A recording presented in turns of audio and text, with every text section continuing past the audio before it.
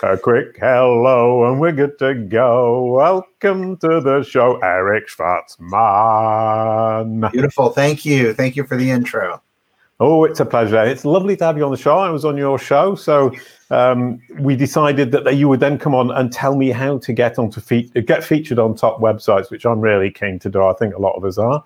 But before we start, we're going to have a quick introduction of Brand SERPs, which is how I introduce the guests. So if we can have that first screen. I've been taking screenshots of your Brand SERP all afternoon.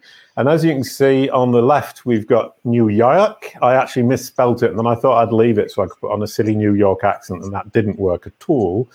And on the right, we've got San Francisco. And as you can see, in New York, you've got your photos, but not your Twitter boxes. And in San Francisco, you've got the Twitter boxes and not the photos. And if you look at the bottom, it's a different Eric Schwartzman in each town who's competing with you. So my conclusion is the Eric Schwartzman, who is a lawyer in New York, is less strong in terms of online presence than the one in San Francisco, is less strong than the one in New York because he's getting rid of your Twitter boxes and Google doesn't think they're very interesting, or it's trying to disambiguate with the photos. So on to the next one, which is your knowledge panel. I love knowledge panels, and I got their home right in the middle of your forehead. And that home symbol means that you've nailed it in terms of Google actually knowing where the home of the entity is, which is ericschwartzman.com. And I've been working on that this afternoon for the Kalicube course and the Kalicube platform, which is how to get a knowledge panel. And the most important thing is having the correct home for your entity, and you absolutely nailed that. So congratulations. Right. Onto the show. You're going to talk to us about how to get featured on top websites. So first of all, you're a digital marketing coach. Tell me a little bit about that. So I actually went to school to be a filmmaker. And then I got out of school and I worked in movies for many years in special effects. And you're still sure that you weren't in this film we just found? Sorry, just to explain to everybody. I was not in the film, but I did work in special effects for many years before taking up a position as a vice president of marketing for a games company. And that was just sort of at the dawn of the internet.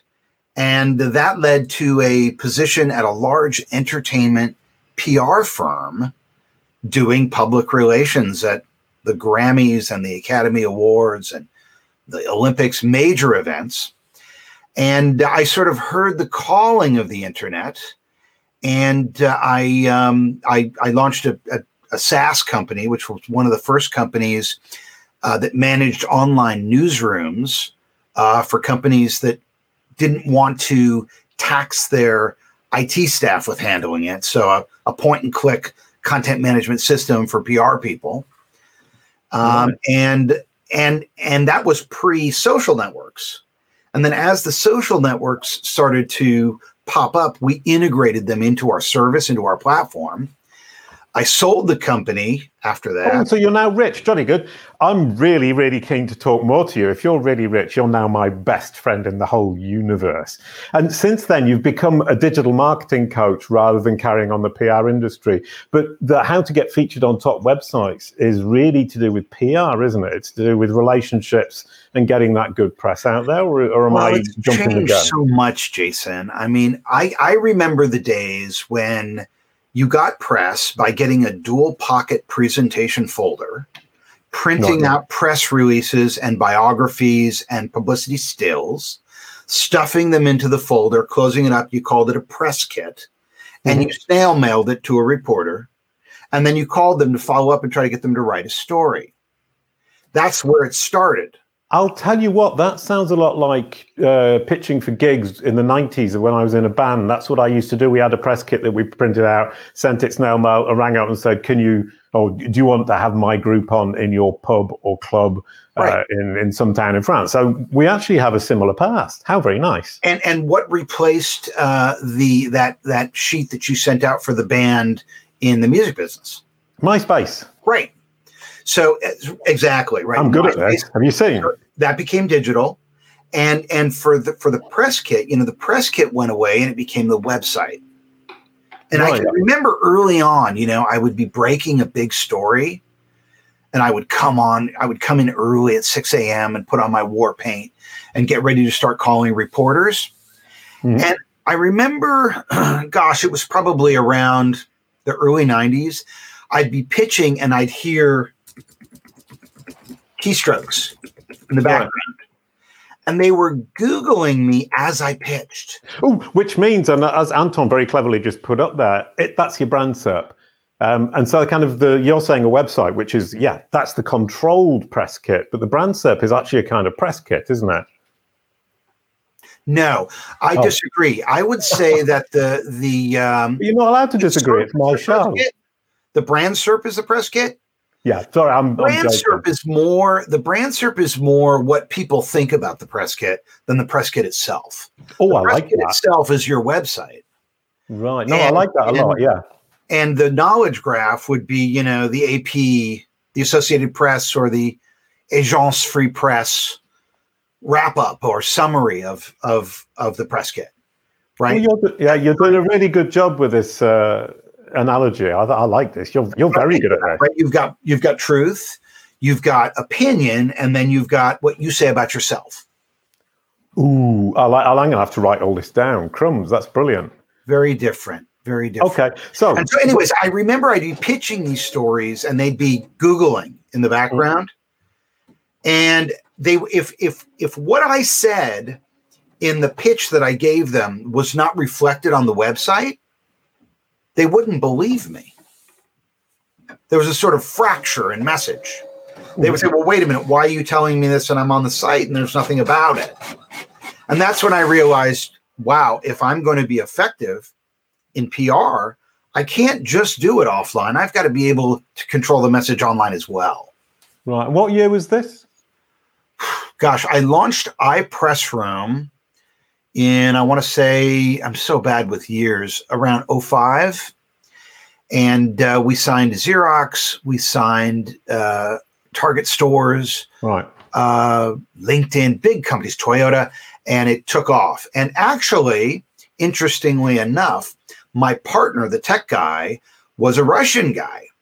And so we had offshore web development just outside of Moscow, and we had sales in Santa Monica.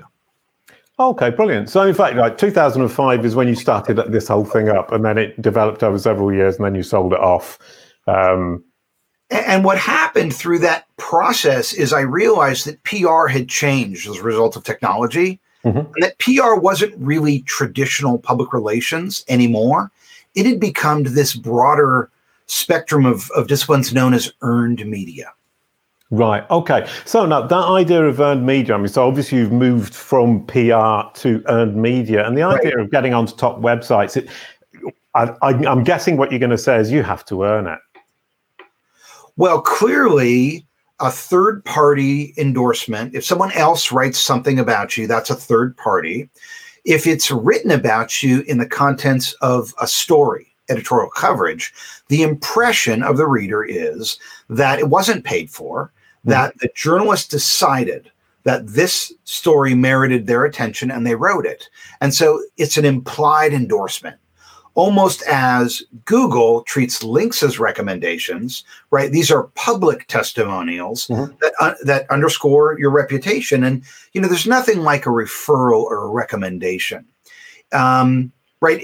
Even young kids know if they want to get a date with a girl and the girl doesn't know them, it's better for the guy to approach someone who knows the girl, who can make an introduction or referral. Right? I'm taking notes. Because you don't want to be a coming from the cold, right? You want to be warm. Right. And so that's where the referral comes in. Yeah, and okay. So in that case, for a journalist, for example, the journalist is referring to you or recommending you, but then don't you need a referral to that journalist to get their attention in the first place? It depends. So I'll tell you a little story. There's a big trade show every year in Vegas called the Consumer Electronics Show. Right. Probably heard of it. Maybe you've been there. It's such a big event in terms of number of people and stuff going on and money spent that literally you could walk across the trade show floor stark naked and nobody would notice you, right? I mean, even if they were gorgeous. No, that's how much is going on. Right. Okay. So it's very difficult to get attention because you've got Sony and Samsung and Panasonic and the studios all making these huge announcements. Right. So maybe if you're a brand like that, you can command some attention. But if you're not, how do you get noticed? So obviously not being naked. You're going to tell me, don't try the naked thing. I'm going to give you a story of how I got a small, fairly unknown company noticed at that trade show through earned media. Can I guess? Hang on, I'm going to guess. You dressed up as a pineapple. How did you know? You saw the picture. You saw the picture. No. So here's what I did. Okay. So the company was called eCast. Right. I've heard of them. They had taken jukeboxes from restaurants and nightclubs. Right. Taken out the record changer and put in a computer. And they were warehousing a library of songs. And now instead of walking up to the jukebox and having 40 selections, you had 1 million. Right. Okay. And we wanted to try to get noticed at the Consumer Electronics Show. So the typical way you do it is you're exhibiting at the show. Mm-hmm. The exhibitor gives you a list of the pre-registered press. You take that list, you look through it, you find the people that you think are the right targets. You send them an email, you say, hey, come by the booth. I'd like you to meet the CEO. We have this new product. Well, you can imagine it's a feeding frenzy once that pre-registered press list comes out. Right. And often the messenger is more important than the message. Right. So rather than just take that list and send out my press release to all of them and say, hey, come on by the booth, what I did was I went to Boing Boing, which is a website that covers technology. Right. And I sent an email to one of the reporters and who I didn't know. And I just sort of queried them with what's called a pitch letter. I didn't give them everything, but just enough to whet their appetite. They didn't know me. And I said, hey, we've got this jukebox. It's got a CPU instead of a CD changer. We're taking it to the CES. It's iTunes for the bar. And I'll give it to you exclusively for your blog if you write about it before the show. Right. So he says, wow, an exclusive. He looks at the photos. We get deeper. We talk. He takes it. He goes for it. He writes the story. Now, the story breaks 2 weeks prior to CES. So rather than send a press release out to all the pre-registered press, I send a link to the Boing Boing blog post to all the pre-registered press. And I say, by the way, we're having a party at MGM in one of the suites. Why don't you come on by? Well, as you can imagine, the party was full. We had tons of press there, and we got everything we needed without having to go one-to-one. So really, if you think about media and media relations, news media relations, it's influencer peddling. You can go down the ladder, but you can't go up. So the idea is to figure out who the most influential media outlet is in a category. Right. Try to get a placement there, and then send that placement to the other outlets in the category so that you can develop a snowball effect. Right. Okay. Lovely, lovely. Now, we have the problem today, obviously, I mean, with COVID, but even before COVID, it is you don't go out all the time. You don't necessarily meet people. In the current climate, how do you get near to these people? Because, I mean, you can't have a party at this You don't time. have to get near to break a story. So, give you another example. I broke a story for a technology from a guy named Steve Perlman. Steve Perlman invented QuickTime. Right. Steve Perlman launched a company called WebTV that he sold to Microsoft for nearly $1 billion. Oh, hang on. No, WebTV, because when I was doing the Blue Dog and the Yellow Koala cartoons, WebTV popped up at some point, and I can't remember quite where, and I can't remember quite when. But they were really big at one point. They sold for, I think it was $500 million to Microsoft WebTV. Right. Okay. So I'm rather underestimating the bigness. Other companies, and one of them was a company called Mova, and Mova was a company that allowed an actor to perform in front of a network of cameras and have their performance digitized in 3D, so that that information could be used for visual effects in a movie. Sure.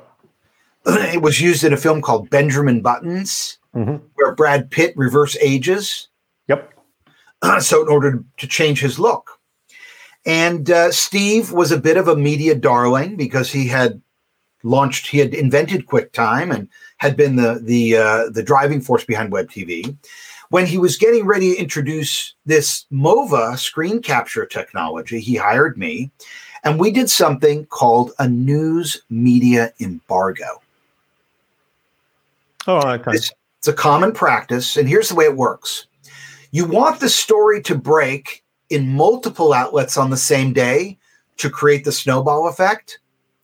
If you give it to one guy exclusively, right, then his competitors are going to ignore you, or her competitors, because they're competing for the same story and they're going to thumb their nose at you. So a common practice is to create your news media materials, send them out to reporters who agree to respect a news embargo, which means they will not publish the story until a certain date. And then you lift the embargo on that date. Every year, Edelman, the largest public relations agency in the world, releases their Trust Barometer study, which determines the most trusted sources of information. I am lucky enough to be included in that embargo.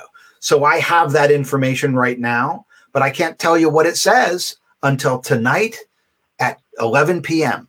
because that's when the embargo lifts. So for Steve, what we did is we did an embargo that included, here's what we got out of it. We got the front page of the New York Times. We got the marketplace section cover for the Wall Street Journal. We got the San Jose Mercury News and the San Francisco Chronicle, right? Both competing papers. We got the Associated Press, and we got the Hollywood Reporter all on the same day. Now you can imagine when you lift an embargo and you have that level of coverage at that height of influence, it's a feeding frenzy. And now if you were to search Steve Perlman MOVA, you would see thousands of articles that have been written about it, and it was all engineered through one news media break. And had we done that news break in some little teeny paper that nobody really knew about, the chances that it would have flowed up the influence ladder are very low. But if you start at the top, everyone jumps on board. Yeah, okay, that's lovely. So, I mean, we get the idea of it can flow down, but it can't flow up, which is actually an incredibly useful insight that I hadn't really considered before. But so far, you've told us stories or examples of, names, big stories, big places. ECAST was not a big story. They were unknown company. Nobody knew who they were. They were a startup. ECAST, the jukebox company, was an unknown company with no press and no story. They were a startup. Okay. So, sorry, in that case, maybe I misphrased it. What I'm saying is, as an individual, yeah, how do you do it? I'm now. We've gone for the corporation thing. We've gone for the big startup-y thingy. Now I'm an individual. I want to get onto the top websites in my industry. What is my plan of action? Okay, so it is going to depend on a lot of different things. So let's walk through what that criteria is. Very good. Okay? The first thing is, do you want? We'll role play this, and I will be your PR advisor, and we will come up with a strategy. Right. Fair? Yep. You sound like my teacher, and I like that. This is good. Okay. So, Jason, do you want to have your byline published on websites, high-profile sites, or do you want them to write about you? But the thing is, I would immediately say both. But in fact, I suspect that people writing about me all the time would become boring. So I think I would rather create and have my byline out there so I can actually manage the story myself. So this is a great segue because we're getting in to the sausage factory of news. So let's take a moment to just appreciate what makes news. Why would somebody write something about Jason? Or anybody for that matter, about me or anybody, not just you. But why would they write about it? Well, news is a first draft of history. Okay. It's not always right, but it's first, right? Mm-hmm. So in order to be news, it has to be new. There has to be something new that happened that is newsworthy, right? So if you think about what makes news, right? Is it new? Is it novel? Is it useful? Is it happening in close proximity to me? Does it affect my trade? If a dog bites a man, that's not news. But if a man bites a dog, that's news. Yeah, I mean, and so we're really thinking about as well topical and geographical relevancy, which is what we saw earlier on with your brand search. New and unusual. These are all different things that make news. Okay. You know, there's actually, if you want to get inspired on headlines, hop on over to the Associated Press website. They actually have a category called oddities. And those are unusual stories. And you can see what type of thing they cover. Right. But ultimately, for you to get news on a top website, you have to conform to these formulas, right? You have to figure out a way to present something that's novel, new, useful, happening in close proximity, affects a lot of people, unusual. And you're saying that that's for me to write for them or for them to write about me? Both. Because when you send your pitch letter over, you've got to be able to make it very clear to a writer on deadline that you've got a story that they can get their arms around and get out the door in a couple of hours. And this is why thick issues don't get a lot of coverage. You know, you wonder, why don't they write about this? Why don't they write about that? Well, usually because the manpower required to do an article like that is too great. And because there's so many shades of gray, those types of stories don't reach as big of an audience, right? You think about like articles in the New Yorker, which are very well sourced and researched, and 10,000 words don't get the readership. So you really have to think about the game, and you have to match the message to the media. Now, there's also a question is, are news stories not getting shorter and shorter and shorter because people's attention is getting shorter because people want to fight like that? Marketplace for long form content. It's smaller, it's longer lead, right? You don't do news content in long form. You do feature oriented content in long form because it takes longer to produce, so it requires a longer shelf life to ROI.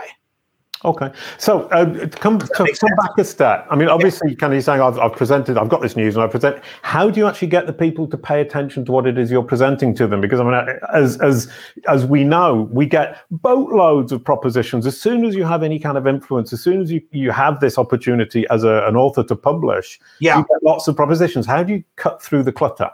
By targeting the message to the media. You don't shotgun it. If you shotgun it, you get nothing back.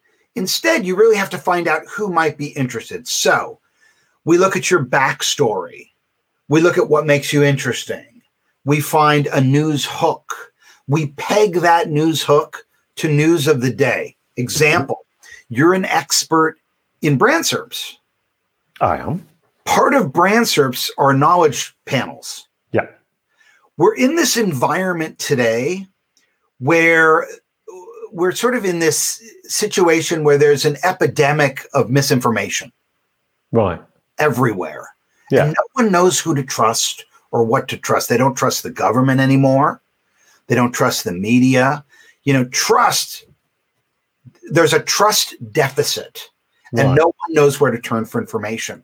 Right now, we turn to Google, and you and I know that the SERP is recommendations and the panel is fact, but most people don't. They just think, oh my gosh, this is fact here. What's coming up? Right. Yeah. So there's no truth ranking factor in the Google algorithm. There's no truth ranking factor in Facebook. There's no truth ranking factor in Twitter, right? We need a truth ranking factor. And my client, Jason Bernard, who is an expert in brand SERPs, wants to talk to you about this problem. Because if we don't get back to truth, we have an uninformed public. And if we have an uninformed public, we make decisions based on misinformation that affect the public good. let me get you on the phone with my guy, Jason. He can talk to you about finding the truth through algorithms. So I'm thinking out loud, but that's kind of how it might work, right? Yeah, no, I mean, the news peg is misinformation of the day. We looked at what you do, which is you're a BrandSerp guy. What do you have to say as an expert about what's happening today? Because they're interested in what's happening today. Their news, it has to be new and novel. And there's your pitch.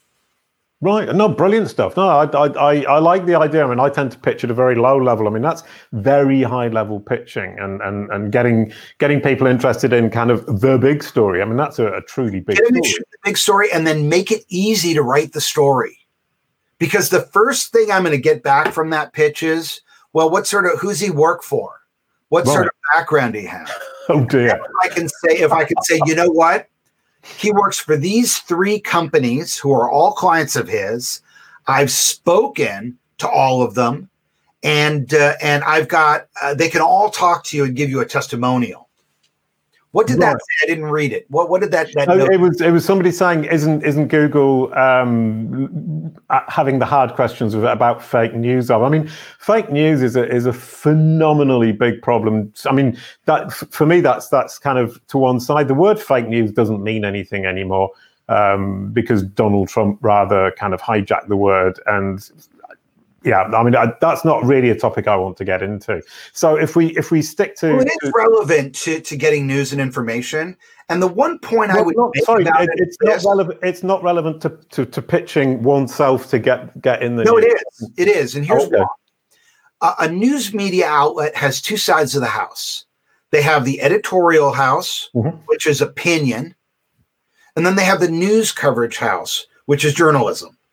Good point. Typically, there's a wall between both. Like there's different staff, and they don't mix. Right? You've got the editorial page where they're writing opinions. You've got the news page where they're writing facts. Now, if you think about it, that's kind of like Google, right? Whereas the SERP, the results would be the opinion side, and the panel would be the news side. So if you're pitching, right, you want to get featured, there's 2 ways to pitch. You could pitch news, but you could also pitch an editorial. I could call, I'm not getting any response from the news side. I can call the columnist editor or the contributions editor, the op-ed editor. Right. And I can say, hey, my guy, Jason Bernard, is an expert in BrandSerps. He is absolutely appalled by what happened with the run on the Capitol and the misinformation and the fact that people are screaming about, Parler being deplatformed. He's got an opinion of why it matters. It's not a First Amendment issue. It's not a Communications Decency 230 issue. It's something else. Here's what it is. Here's my guy. He's going to write this for you. And they might say, oh, that's interesting. Give me an outline. And if they like the outline, then we can move forward and we can get you an op-ed. Now it's byline to you. That results in thought leadership. Right. Not just awareness. No, I like the idea of dividing it into the op-ed and the news aspect. I mean, how do you approach them differently? I mean, that idea of news you were talking about earlier on. So if I call a reporter and I say, hey, talk to my guy, Jason. He's really cool. He's really nice. You'll like him. He's in Paris. He knows where all the great restaurants are. And, he's sort of got this centrist, but almost left-leaning opinion, which is in line with these other people on your editorial board. The journalist is going to say to me, get out of here, man. I do news. I don't want to hear your opinions. Nothing kills a press release quicker than adjectives. Oh, I like that. Well, I like the idea rather than the fact. It's an opinion. They want factual information, quantitative data. You make qualitative insights, but don't give me your opinion. This is the biggest reason we have media illiteracy in our country today, in the U.S. today. And I think around the world, people don't discern the difference between Fox News reporting and Fox News opinion. So they tune in, they see, Tucker Carlson spewing his, propaganda, and they think, oh, this is news. It's not. The problem with broadcast journalism is the distinction between editorial and news is not made. So people are confused by it. And I think a lot of people, even people that I meet in the West, they come to me and say, hey, look at the story. Can you believe this is happening? And I say, dude, this is an op-ed. It's an opinion piece. It's not fact. Okay. And if we bring it down to industry level rather than kind of this is national, international news level, which probably doesn't concern most of us. I mean, the idea from my perspective is say, okay, how as if I was a vet, let's go for dogs and cats. I'm a vet and I want to get onto a top website in the vet industry. I mean, how would you go about differentiating between? So here's how I would do it. First, I would find the hook, right? I would look at my background and I would find this sort of what's my angle and how am I going to peg that to news of the day? Right. Oh, okay. Oh, sorry. So you're matching the person, your client, the vet, with the actual news and seeing how you can make that link so that you can then present it to journalists. Like I did with you, right? I tried to make your knowledge of brand SERPs relevant to this disinformation age that we're in.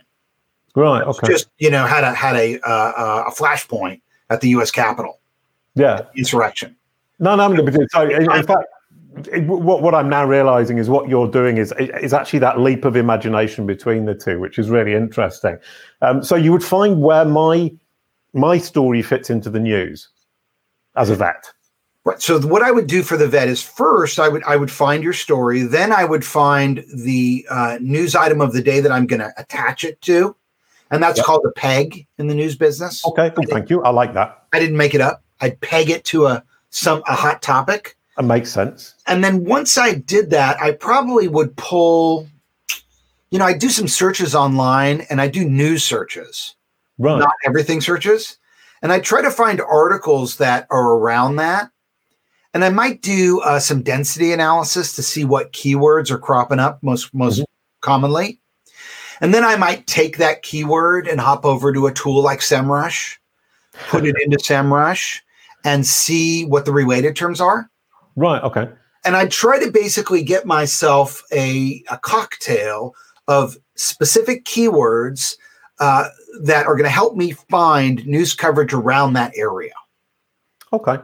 Once I had those keywords, I'd go back to news search on Google and I'd put them in and I'd see what outlets are covering them.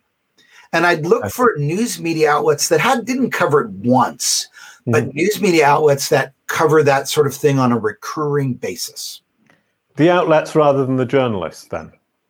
I'd start with the outlets. Right. But I would definitely note whether or not the same journalists are covering this aspect of the topic over time. And I would create a media list. And then I would profile the media. When you go, you see media is playing the same game we're playing in SEO. Yeah. They want their stuff to come up first too.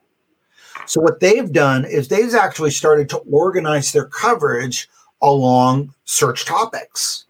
And so you can go to any of these outlets and you can see what their menu categories are. And often they'll even have a content pavilion devoted to a certain topic that's sponsored by someone. And you can start to get the feel for who covers what. IDG, for example. IDG owns CIO, several other online news outlets. They don't cover digital transformation anywhere but in CIO. That's where it's covered. If you take a CIO, if you take a digital transformation story to one of their other outlets, they're not going to cover it. Yeah. So you're looking at both journalist or three levels, journalist, outlet, and the group level to say, actually, I can't pitch to I need to pitch according to the group, i.e. Totally. Yeah. And if you do that intel and you figure out, hey, wait a minute, my vet likes a certain procedure to treat a certain condition that's popular with dogs. And it's a procedure that's backed by this pharmaceutical company. And this pharmaceutical company gets a lot of coverage in these outlets. Perfect. Because trade media is not really investigative media. It's about doing no harm and promoting the trade. So if you can tie in with a story that a trade media outlet's advertiser likes, that's gonna make it easier. Okay, and I mean, I was talking to you. You're talking about now newspapers or media outlets are looking to the same things we are, which is to rank and to turn up in Google. Totally. I was talking to Louisa Fram from LA Times and Simon Heseltine, who were talking a lot about this and saying, I mean, Simon in particular says, I have to go in and I have to train journalists to write titles that are less ambiguous and more Google friendly. Yeah. Do you find that journalists are happy if you get involved in that process, or do they think you're stepping on their toes? It's a very good question. So I think I was slightly worried with the pause that it was a really bad question. Journalists who are successful today realize that they're writing for 3 audiences. Oh, 3, that's one more than me. Jolly good. Yeah, they're writing for their editor. Brilliant. They're writing for their reader, and they're writing for Google. Oh, okay. If you look at the outlets that are doing a good job, and I would use the New York Times as the gold standard here, you see that they actually move different headlines in print than they move online. Right. Right. So because serendipity does matter, and piquing someone's curiosity with a question or with urgency or with suspense, when they're perusing through their app on their iPad matters. But if you want to unleash the archival value of news, you have to be direct, which means you have to write a boring headline for Google. So if we think about how we merchandise news through different channels, the suspenseful headline, the urgent headline works great on social media. It works great in an app. It doesn't work for Google. No. I have a story on this one. Oh, you have it? Oh, you're asking permission to tell a story. How lovely. So every year, I'm not a sports fan, but every year on Super Bowl Sunday, it's the one game I watch, and I usually make, which is sort of a custom in the States, I make chili. Oh, so it's a dish, right? So I make chili, and I'm a lousy cook, so it always comes out terrible. And I always spend most of the game trying to convince my wife to eat it, and she won't, right? So I'm the only one who eats it, and I say, "No." I mean, after several years being married to you, making bad chili during the cup final day, she's going to learn her lesson and stop eating it. So one year, I said to her, "Honey, what if I made the chili that they used to serve at 72 Market Street Cafe in Venice Beach?" Now, that was a restaurant that's no longer with us, but it was owned by, who's the guy who played Dudley? Dudley Moore. It was owned by Dudley Moore. Who was the guy who played Dudley Moore? And they had a dish in there called Kick-Ass Chili. And it was great. And I said, "Honey, what if I can make the Kick-Ass? Will you eat it?" And she said, "Yeah, go on over to the LA Times website. I know they published the article." Right? So I go over to now I may be a lousy cook, but I'm hell on wheels with the search engine. Okay. And I couldn't find the goddamn recipe. I'm searching every keyword I could possibly find. I can't find it. So I hop over to LexisNexis. Okay. And I do a little Boolean filtering over there, and I find the story, and it's under the headline, "Almost Angus." Right. Can't find it. It's invisible to a search engine. Sure, yeah, no. So I decide I'll do an experiment. I will blog the recipe. I'll write about my experience. I'll SEO it for Kick-Ass Chili, and I'll help the next poor sap who comes down this road. Right. This is 10 years ago, Jason. If you search Kick-Ass Chili today, I am still number 1 or number 2 for that keyword, right? And it just goes to show you, right? It doesn't matter if you have a bunch of great content that people can't find, right? You got to stop focusing on having a great story and focus more on how people are going to find your story. Right. I did make the chili. It did come out. I thought it came out great. Your wife didn't. Said it was too spicy. But that's the story of Kick-Ass Chili and sort of, I mean, could you imagine the LA Times, the once great newspaper, right? And here my little blog outranks them. Right. Oh, Louisa Fram, who I met, who works at the LA Times, is probably listening to this, and she will now go and optimize that, and she'll kick out. They do come up now, but for years they didn't, and I was the only one who came up. And I even linked back to them, you know. But I remember at the time I'd spoken to Rob Barrett, who's handling interactive for them. And, you know, it's a sad the LA Times really is a sad story.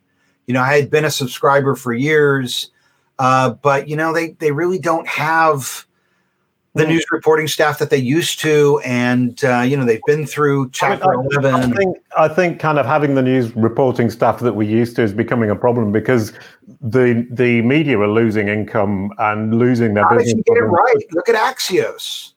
You know, Axios, center of the aisle, getting it right.